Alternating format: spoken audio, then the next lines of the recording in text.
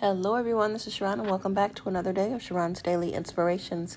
To God be the glory. We are continuing to live thankful, and for that we are grateful to God for His goodness, His mercy, and His loving kindness towards us. Today I want to start with 1 Corinthians 1:16 through 17. Seek the Lord and His strength. Seek His face continually. Remember His marvelous works that He hath done, His wonders, and the judgments of His mouth. When you think about the time that God delivered you when your back was against the wall and there was no way possible that you could have escaped, thank God before you see the results. If you are believing God for something, don't wait until it manifests. Thank God for it now, because thanksgiving will help accelerate the manifestation. I'll repeat that again. Thanksgiving will help accelerate the manifestation. Jesus was a master of his principle. And John 6:11 says, "And Jesus took the loaves, and when he had given thanks, he distributed to the disciples, and the disciples to them that were set down, and likewise of the fish as much as they would." Now, if you remember the story, Jesus took the bread. What did he do? He looked up toward heaven, and gave thanks. This too is what we must do. Thanksgiving brought Jesus unlimited results. In other words, Thanksgiving took the limits off of Jesus' situation. Once we learn how to be thankful, we aren't limited anymore.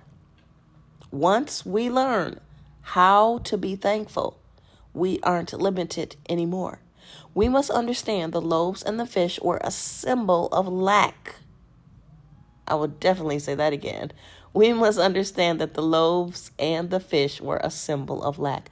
They didn't supply the needs of Jesus' ministry. However, in the midst of the shortage, just like now, in the midst of a shortage, Jesus sent forth a sound thanksgiving, which is what we should do, which triggered a supernatural surge, and plenty was created.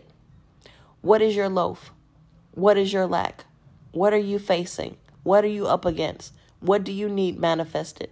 What do you have in your hand that you can thank God for?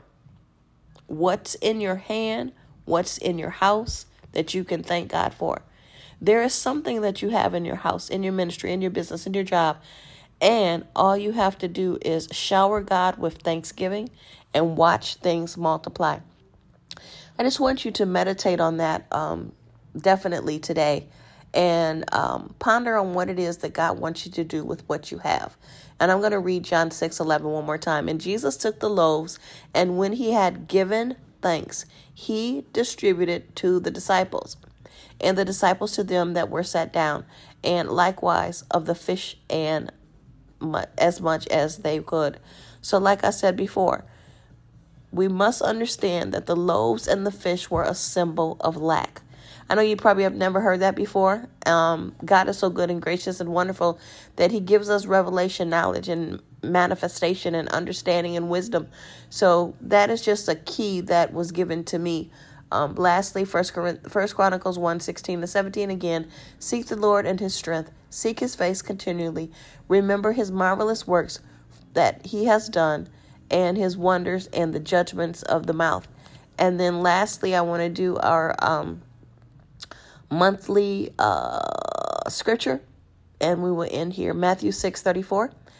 "Give your entire attention to what God is doing right now, and don't get worked up about what may or may not happen tomorrow.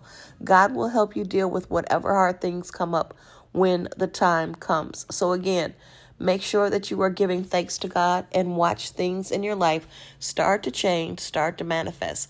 Be careful of the words that you are speaking. Be careful that you are speaking positive words. Again, what is your loaf? What is your lack? What do you have in your hand that you can thank God for? Start turning things around with your words, with the scriptures, and believing God for everything that we have, and watching God manifest the things that we have. So if you're having lack, you can end lack now with your words, with the scripture. Meditate on it, ponder it, and seek God and ask him what it is that's in your house, that's in your hand, that you can give and be thankful for. Father, we thank you for this day. We thank you definitely for the revelation, knowledge, and spiritual understanding. Be with everyone. Be with every home represented. Be with every husband. Be with every wife. Be with every spouse. In the name of Jesus, be with all children. Help us to do what you say, do the way you say, do it, no more, no less, and with joy. And for that, we are truly thankful and grateful, Father God. We praise you, we bless you, we glorify you, and we magnify you. And Father God, we're not going to put you in a bottle and treat you as a genie either. With this scripture, we know that we have to be thankful at all times. And you know if it's fake or phony. We're not just going to, oh yeah, thanks God, thanks, and keep it going. No, we're going to be true and authentic.